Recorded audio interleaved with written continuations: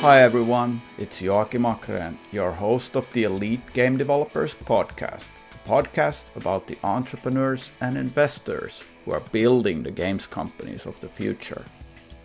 Today I'm talking with Matej Lankaric, who is a user acquisition specialist, and he runs his own UA consultancy, which you can find by going to lankaric.mi, which is lancaric.mi. In this discussion, we talk about Matej's perspective on user acquisition for mobile games, how game developers are becoming better at building games for UA in mind, and what the future holds for game studios that are embracing user acquisition. But before we go to this discussion, here's a few words from our sponsors. Are you a mobile game developer who's looking to try something new on the ad creative side? My top pick would be Influencer Generated Content, IGC, by Opera Event. Influencers and actors will make specific content from your games, and Opera Event will deliver you high-quality video ads that highlight the best parts of your game. Go to getigc.com to see some examples. That's getigc.com.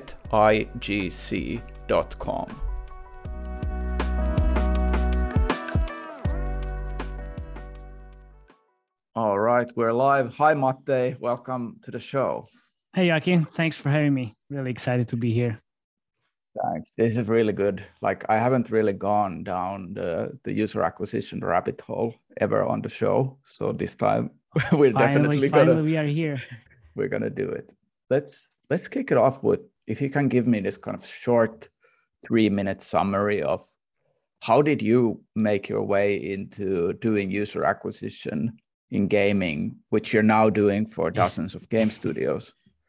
It's a really good question, and I guess it's hard to answer properly, but I think it somehow happened over the past couple of years. Well, step by step. It's all started when I was at Pixel Federation, which is the biggest game dev company here in Slovakia. I just had some side gigs here and there because I definitely wanted to learn more and gain more experience from different genres. And also wanted to work with different companies because, different companies, different budgets, different challenges as well. So, and different teams, of course. So basically, I was really fortunate enough to work with wide range of the studios from any size, from small to mid-size, but also big ones recently. So I guess what started as a side and step by step getting to work hard and sharing the learnings evolved into where we are at the moment. So I guess it's just amazing ride. I love the gaming industry. I know I learned a lot on the way and then still learning. So I guess I'm in a very happy place at the moment. Definitely enjoying myself. Nice.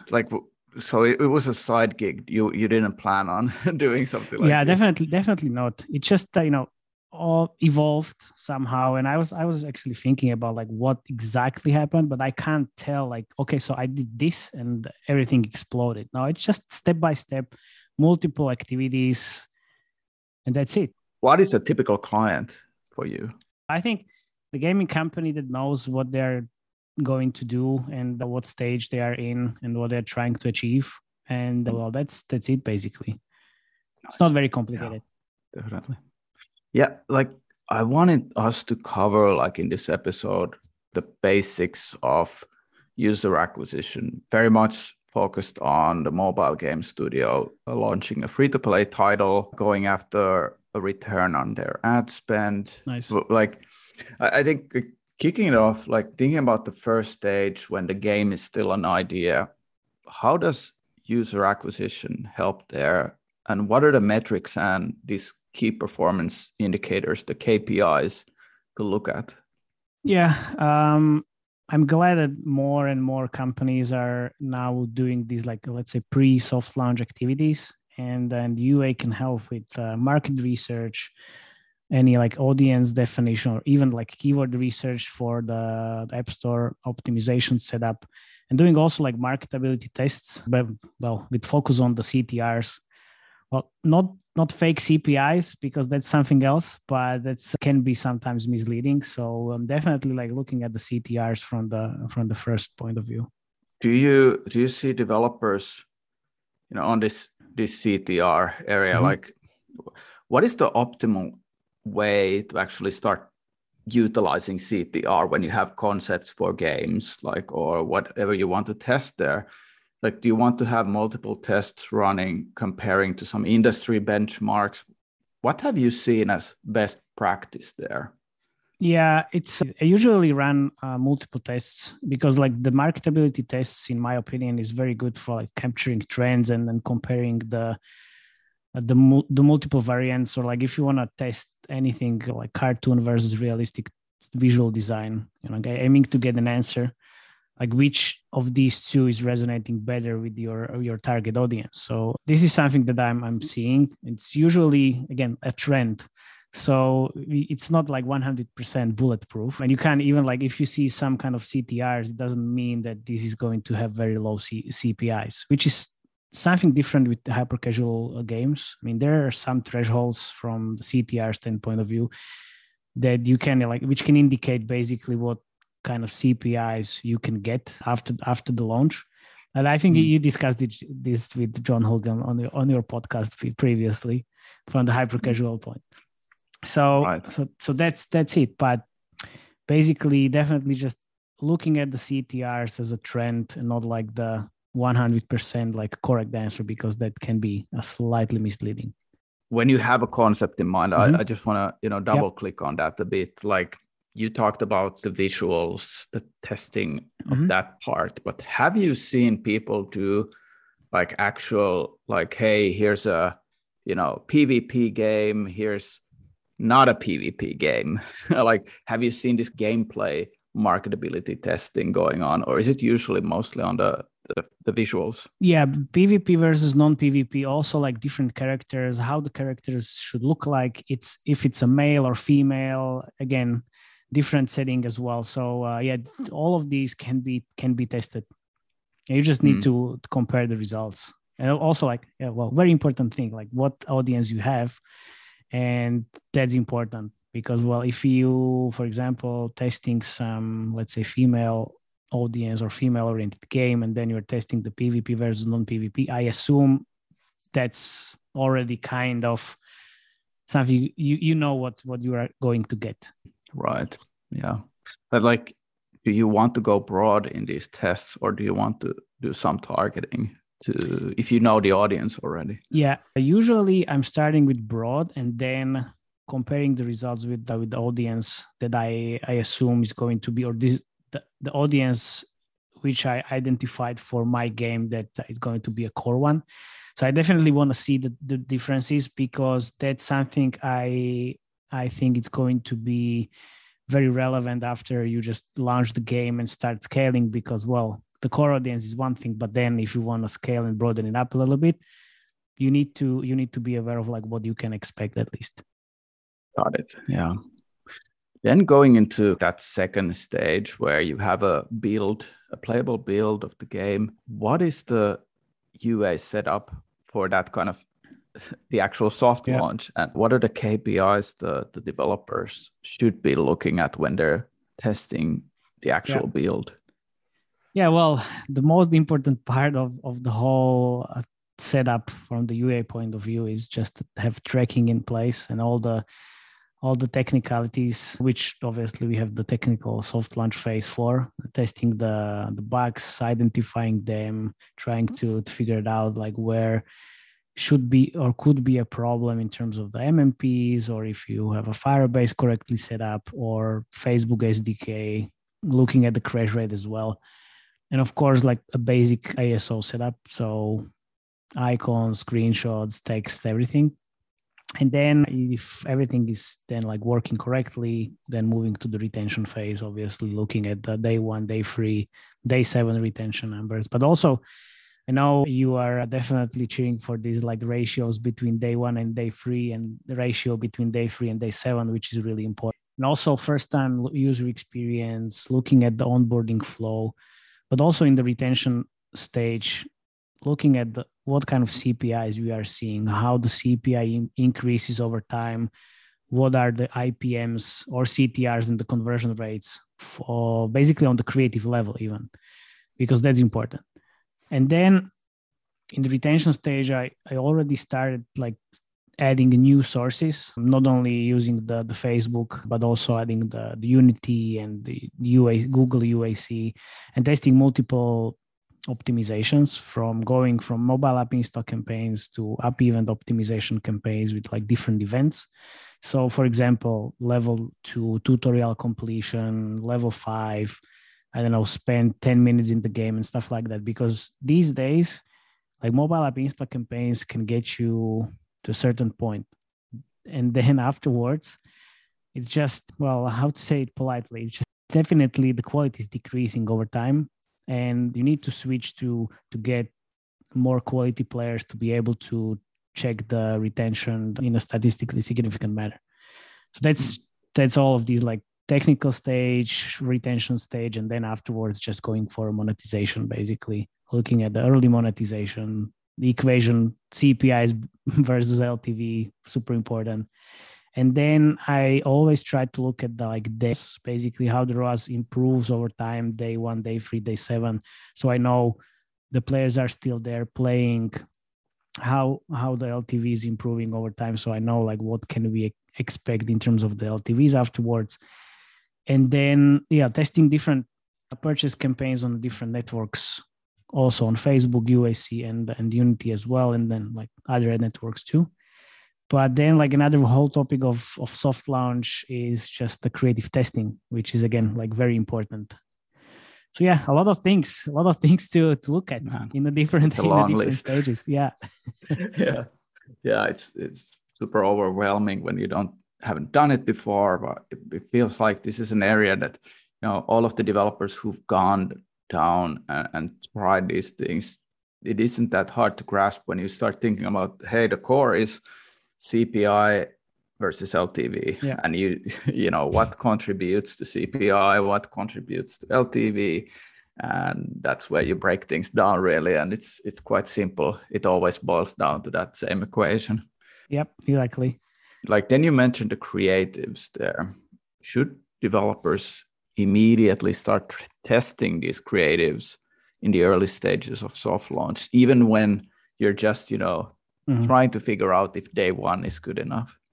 Yeah, I think if you're trying to figure out if day 1 is enough, then I'm not sure this is going to be a very good thing to do early on.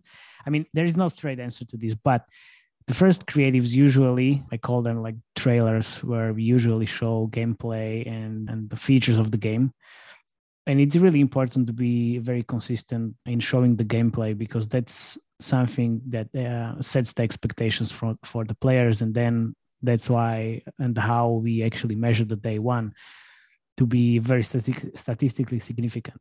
And then the creative testing, if you start doing it like too early and you're going too far from the gameplay and start testing different approaches, different angles, this can be a little bit misleading. So you can get the lower CPIs, but also you can get very low day 1 retention. And then, okay, so what caused the dip? Was it creative or was it a game? And it just creates a lot of different questions. And it's definitely not a very wise thing to do from day 1, but definitely after retention, after you are satisfied with the day 1, maybe day 3, then definitely going for creative testing is beneficial. Have you ever seen a game which got killed because they just didn't understand like that the creatives weren't working, like at that stage where they could have day 1?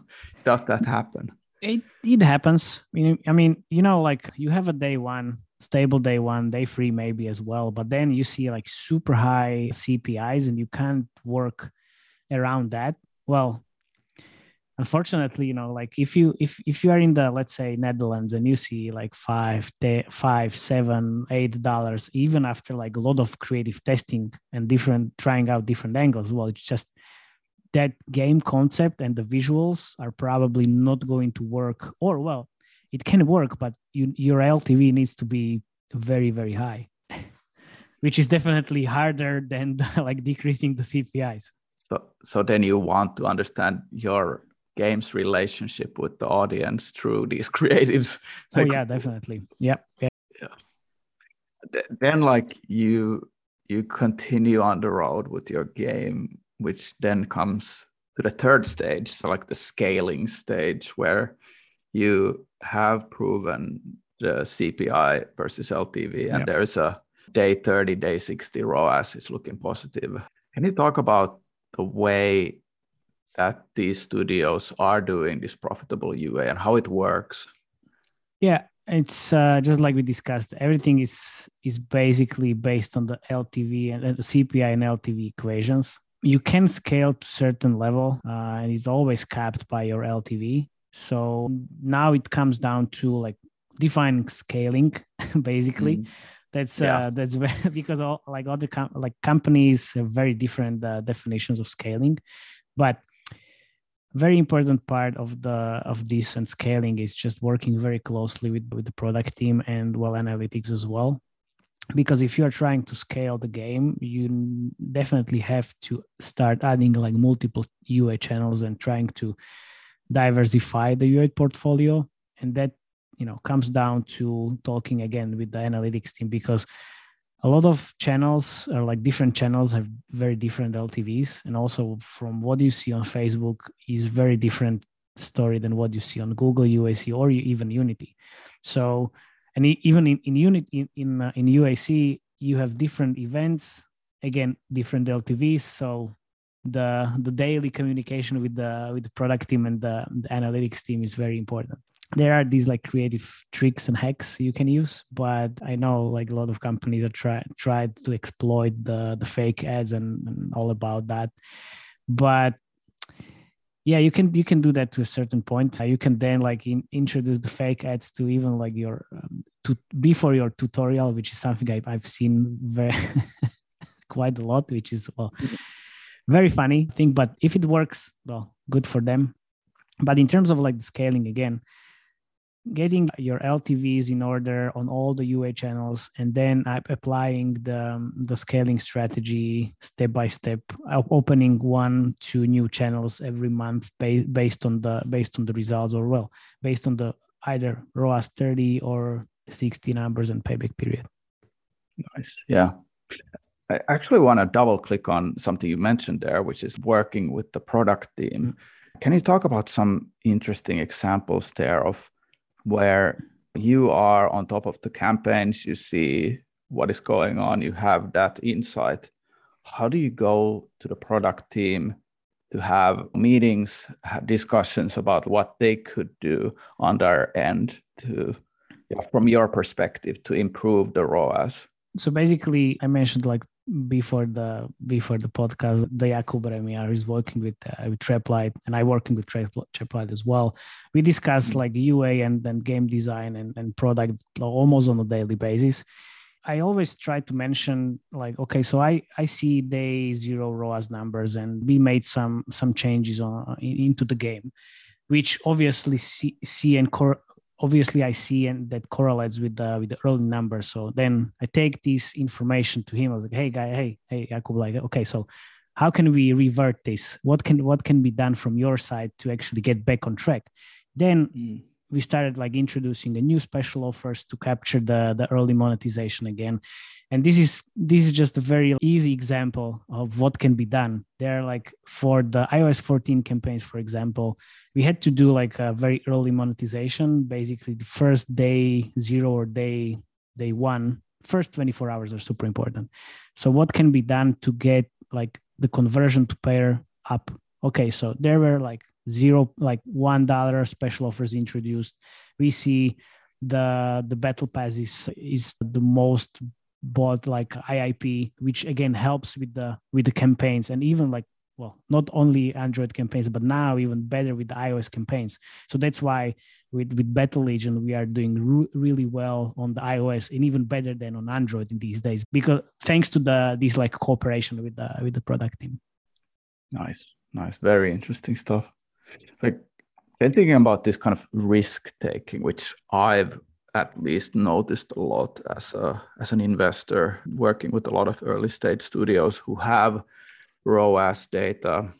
I often see these studios starting off like somewhere like day 60 ROAS is 100%. And then it's somewhere between like the day 60, day 90, and you're scaling, and then it gets moved backwards to like 6 months or, a lot longer, but it's still coming back.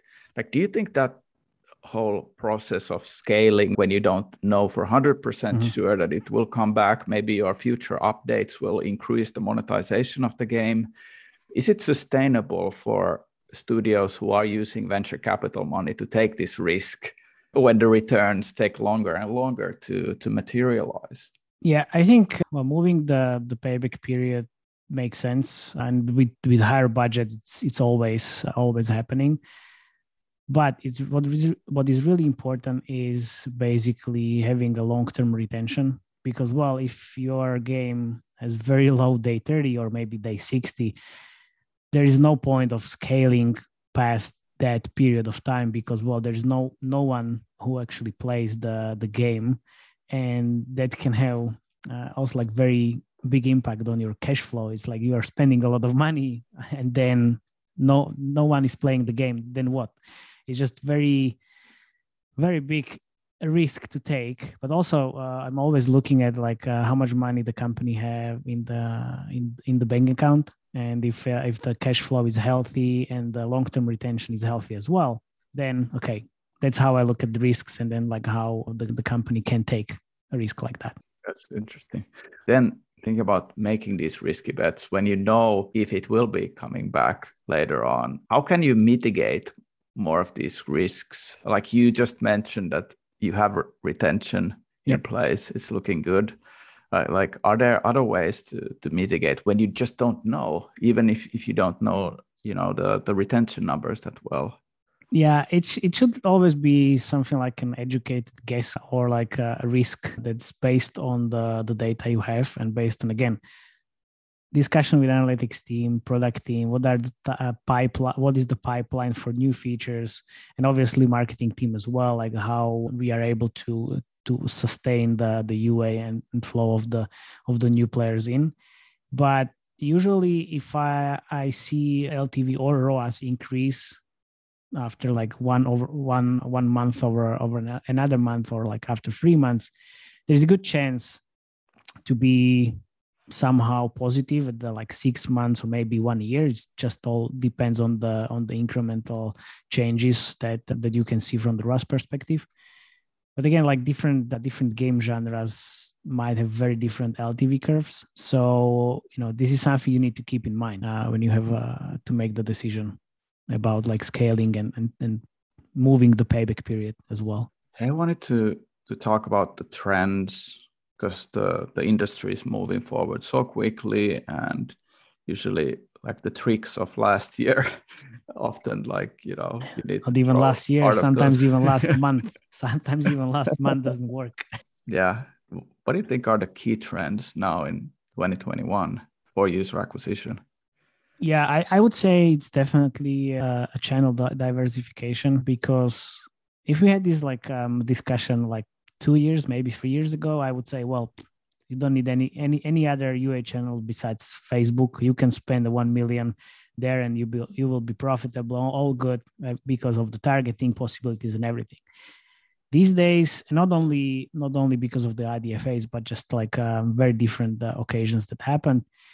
Just adding Google UAC very often, very early on, Unity as well, and other ad networks too, and experimenting with Snapchat, TikTok here and there, just to grasp the UA landscape. And even like with smaller budgets, it's definitely viable, because you can get pockets of like good players here and there. I know it's definitely more work, because like those days when you had like 2 campaigns, 3 campaigns on Facebook, and those same amount of campaigns on UAC is just like definitely gone. Yeah, I'm not complaining though. I'm definitely looking forward always when something changes. It's great that we are able to adapt to anything basically. Yeah. Then the hot topics for the last months was this IDFA. How is the adoption of the changes been taken by the industry?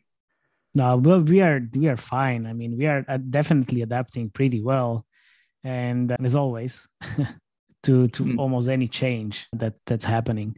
Which is like, well, the gaming industry is amazing. We can adapt to anything that comes. I still see some issues of evaluation or tracking in certain game genres, but nothing that can't be fixed. I mean, we figured out how to run like mid-core games with purchase optimizations and like probably casual games as well. Now it's like we need to figure out how to run properly the games that are ad monetized, but still can happen. And I think we will adapt to anything, even if it pops up like in next week or next month or next year. Yeah. Which is definitely going to happen for sure. Yeah. Yeah. Like I remember like I was at Supercell when there was one of these, like the advertising ID was removed or something back in the day, 2012. Yeah. Like there's always been these things. I think like we always adapt. I think the whole IDFA, everybody was saying, a lot of people were saying that there's like this nuclear winter coming. Yeah. But like I never believed that.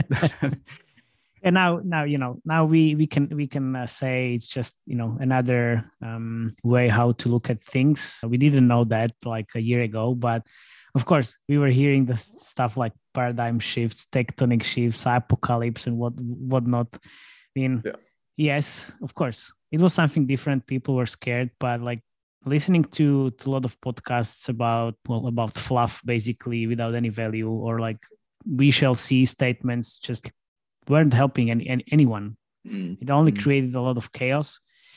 But again, we are going to adapt to whatever changes are going to happen at some point in the future. I'm always trying to be positive. Yeah. I think it's because we face these things as a whole industry at the same time. Nobody is in a less fair position than the rest. So definitely the playing field is definitely level now, and well, now we just need to figure it out all together. But what is really nice about the industry is just you can talk to other developers, and they are definitely willing to help you understand more. And this is again something that I love about the industry, because well, we share things, we share the knowledge, we share everything that is working for us, and then just trying to help others to achieve the same thing. Yeah, exactly. How has the work on creatives changed? Like creating new creatives, testing them, optimizing them? Do you need to have fresh creatives every day? And like, is there still innovation there? Yeah, not every day, but definitely every week. I found out, I think not very recently, but it's like some months ago, we need a lot of new creatives on a weekly basis, and a lot of, I mean, at least one new. And that's something that definitely didn't change. Also, the process looks the same, like, looking at the competitors, making the research, trying to understand the old creatives' performance and assessing them, then coming to the brainstorming with the creative team, sometimes even like, bringing the product guy to just understand his point of view about the creatives, then writing up the creative brief, producing the creatives, testing, evaluating, iterating and stuff like that. And that all over again. But now I know I'm hearing a lot of things about personas. Well, look, the personas were here a long time ago. Everybody was using it. Now it's just this term is definitely more abused because of the IDFAs. So a lot of companies trying to say, okay, so now we build creatives for certain personas. Yes, of course, but it's nothing new, basically. So that's something that I'm hearing. And also I'm hearing a lot about the creative testing on iOS.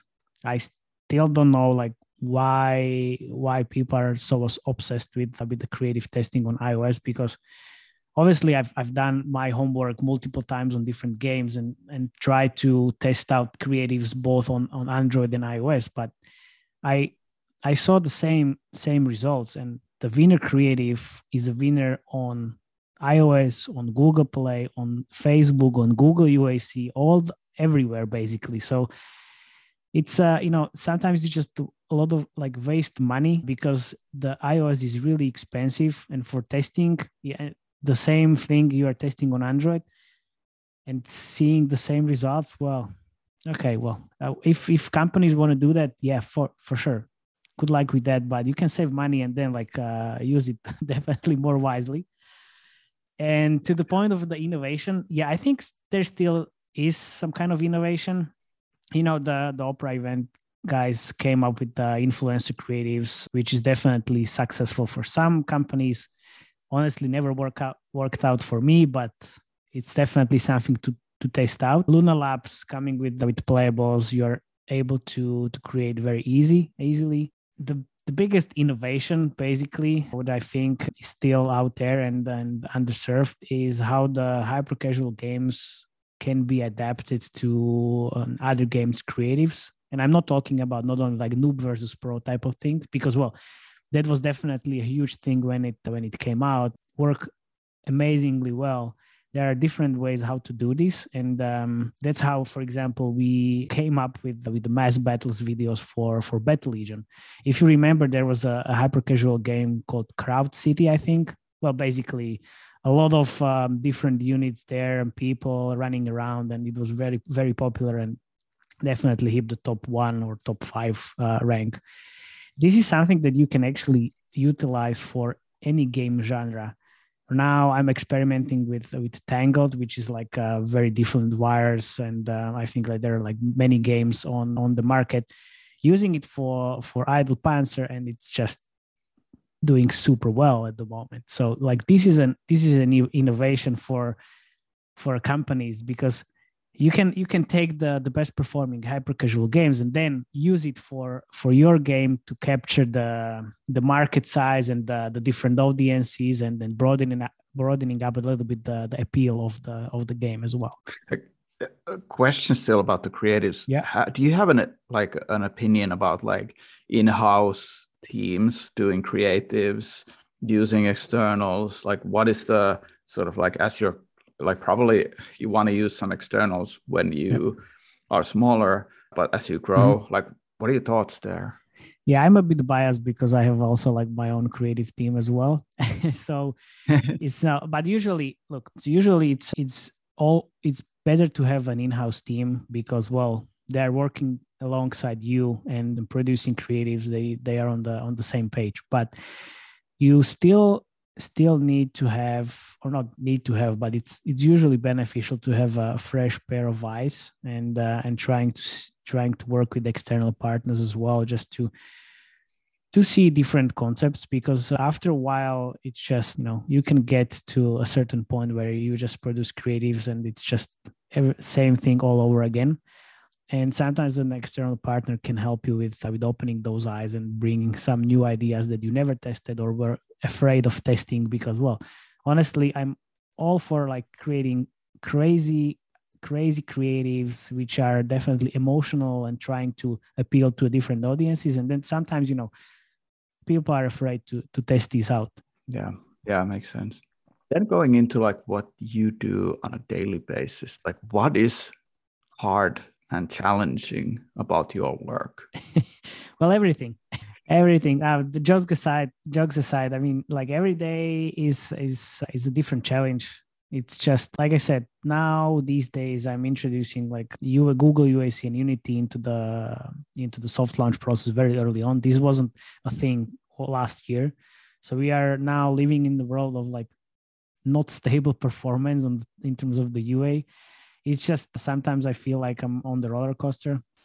So one day it's just the Facebook is working super well. The other week is Google UAC. Then it's Unity skyrockets, or just on the Facebook side, lookalikes are performing well. Then I speak to Facebook and they said, oh my God, how this can work. And then the other week is just, okay, so the AAA campaigns are working really well. It's, you always need to keep track like what's happening and be on top of everything. And just again, these are the challenges. And then you have the creative exploration and trying to find like these new concepts that you can't automate the creative ideation process. So this is a challenging, but I'm not complaining at all. I love my job. I'm very excited to work every day, and even looking forward to every Monday. So not a problem. So I definitely enjoyed the gaming industry. So even if it's challenging, but that's the part of the job. It is. It is. Like, then there's this, like, when you're running campaigns, remember these moments when, you hear that, hey, now the CPIs are really high, or like, hey, yeah, the performance is really good. Like, is it that the ad platforms are doing changes that they don't communicate, and or is it mostly the audience that there's like a major event in the US and nobody's really like wanting to click on ads? What do you usually see like yeah, this? it's both. It's both. Yeah. Sometimes Facebook makes a change on the back end, and you don't know until Yeah. you check the data in the morning, and it's like, oh okay, so what's happening? But then these are the changes on the platform side that's happening almost every month and almost every time. And then there are definitely events like here in September, like NFL started, which I didn't know because, well, I'm not from US, so I didn't follow that very closely. But that happened. People, or like kids, are getting back to school, which again influences the whole campaign setup and the landscape as well. So yeah, there are definitely events, and then you have a new game, a big game that is just launching, and then like pushing so hard for the UA and like spending a lot of budgets on the first week or first month of the launch, and then that influences a lot of smaller developers and even mid-sized developers, because the auction gets really competitive right away. Get it. Well, then how do you think a small game studio can be more prepared to work with external user acquisition help? Like, if they are at the stage that they've now raised funding, they're about to soft launch, how would they approach someone like you, and what should they expect? Yeah, I think it comes down to know like what they want to achieve. So if you said like they're in the stage, they have a game with the good numbers, then they need to understand that they're going to spend some money, and with some ROAS numbers that they can see basically after first days. But I think if they have money, they have the game, need to be brave enough to open up the game to a new market and start seeing more and more data. And after this, you will almost immediately see if the game is going to be scalable or not, basically. So yeah, they definitely definitely need to know what they want to achieve, and then that's it. Yeah. The game studio wants to set up like their own UA team, but has never done that before. Where should they start, and how should they plan to grow this kind of team?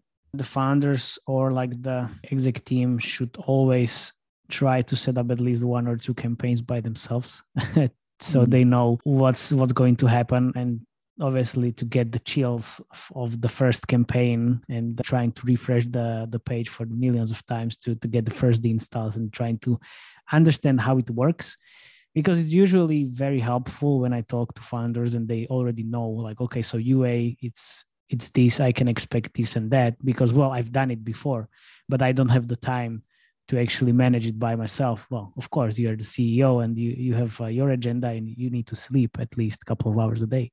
so that's definitely helpful. And for building the team, it's really hard from the get-go, because you can get if you get the wrong person on the team early on, that can be very harmful for the company and for the game as well. So I always try to advise like, hey guys, so get some external help on board. It can be an advisor who helps you actually set up the campaigns, set up the analytics stack, trying to like get going, and then help you with hiring people. Because, well, if you don't have the expertise, it's really hard to find the right person. So that's why they're the advisors, because, well, nobody knows everything in the world. So that's something that can be very helpful. And then, like, if you are speaking to somebody who's doing, like, they have venture capital money raised into the studio, they are thinking about like, hey, how do we budget user acquisition for a game that we're going to be launching now, and how much like we should put into the budget for something where we want to test like the ROAS and like figure out where we're going to be hitting. Of course, it varies a lot. Yeah. But like if somebody's doing like, let's say, a merge game or, you know, a casual title, what could that look like? Yeah, I always try to aim for at least like 5 to 10,000 testing budget, because well, you need to have a statistically significant data. And if you are spending like 1,000, yeah, well, you will get the first golden cohort very quickly. The numbers are looking amazing, but then you start spending more and more, and then well, let's say that way, the numbers are not looking that great anymore. So you need to have a certain like threshold. I think like this 5 to 10,000 should give you enough indication of how the scaling will look like.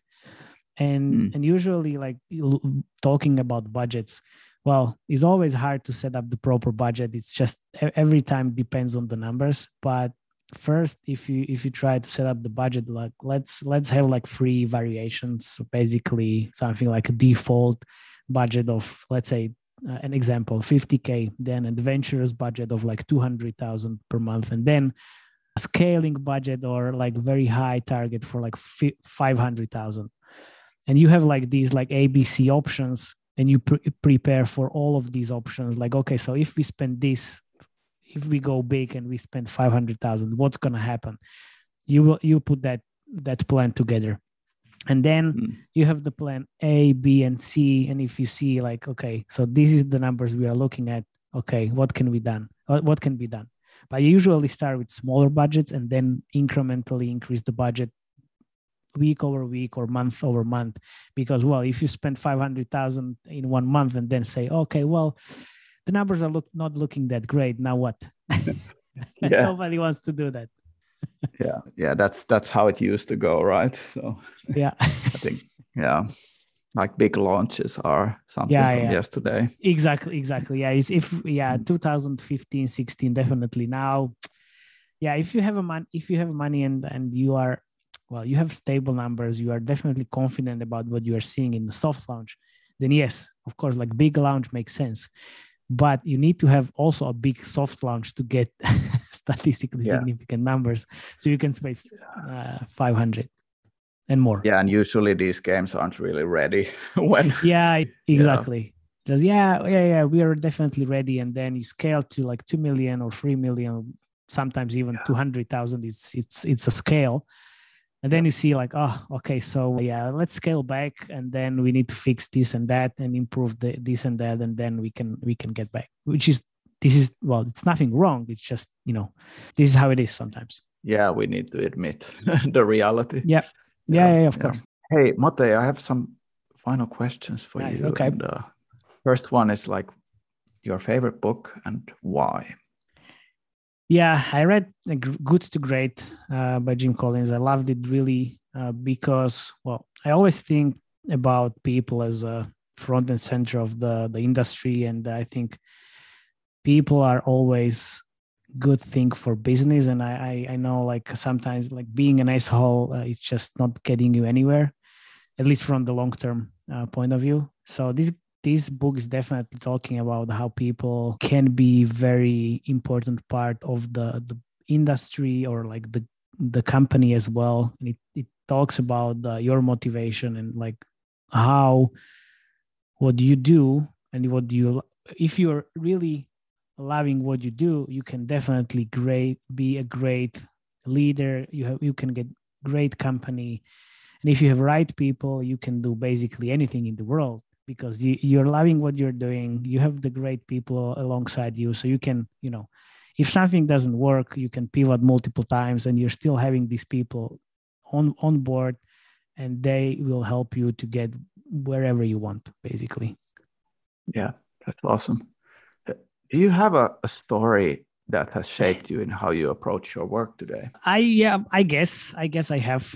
Probably when I was thinking about this, it's just I think I need to go back in years, and it was a long time ago. I think I was working with the company, and they hired a consultant. Basically, consultant came in, he or she. We had like 1 or 2 days workshops about marketing, product, and whatever, like the whole gaming business. It was all bullshit and fluff. So basically everything we knew back then. So it wasn't like definitely helpful for us, and I think the company spent a lot of money. And I just said to myself, well, holy shit, I can do this. I can definitely do this better, because, well, if some company hires a consultant or whoever, they want to learn and improve.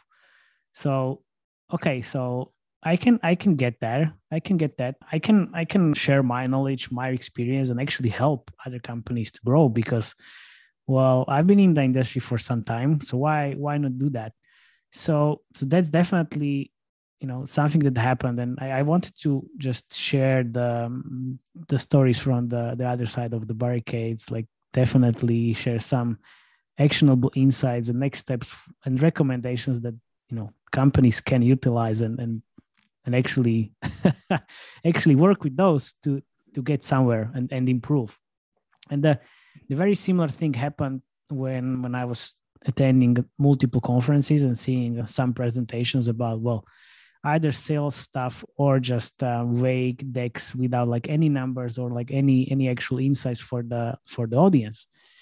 So then when we launched Diggy's Adventure, when I was at Pixel Federation, I just built a global launch case study deck full with numbers, went on the multiple conferences and the conferences tour basically, and shared everything we learned and how the numbers looked, like real numbers, no bullshit. And since then, I think I just believe in no bullshit policy and honest feedback. And I'm always trying to ask myself frequently, like, okay, so am I bringing value? If yes, perfect. If not, then, well, what can I do to get back on track? So I also hope like this discussion we had just now can bring value to the companies, because then if not, then I need to talk to myself. I'm sure. Yeah, I'm sure it does. It's really good 45 minutes that we've spent now talking. Nice. It's really awesome. Final question. What's the way for, studio founders, people out there to reach out to you if they have questions? Yeah, definitely hit me up on LinkedIn or just go to my website. It's lancaric.me. So basically my surname.me. Hey man, this was really good. I think we need to do this when the industry has changed a bit more. Redo it. Of course. I'm definitely in. Of course. Cool. Thanks, all right, man. Hey, take care. See ya. Thank you very much. Bye. Bye. If you like our content, please hit follow or subscribe to our show on your favorite podcasting app so that you'll get notified when next week's episode is available. And in the meantime, please go and check out our website at elitegamedevelopers.com and sign up for our weekly newsletter on what's happening in gaming startups. See you next time, guys. Bye-bye.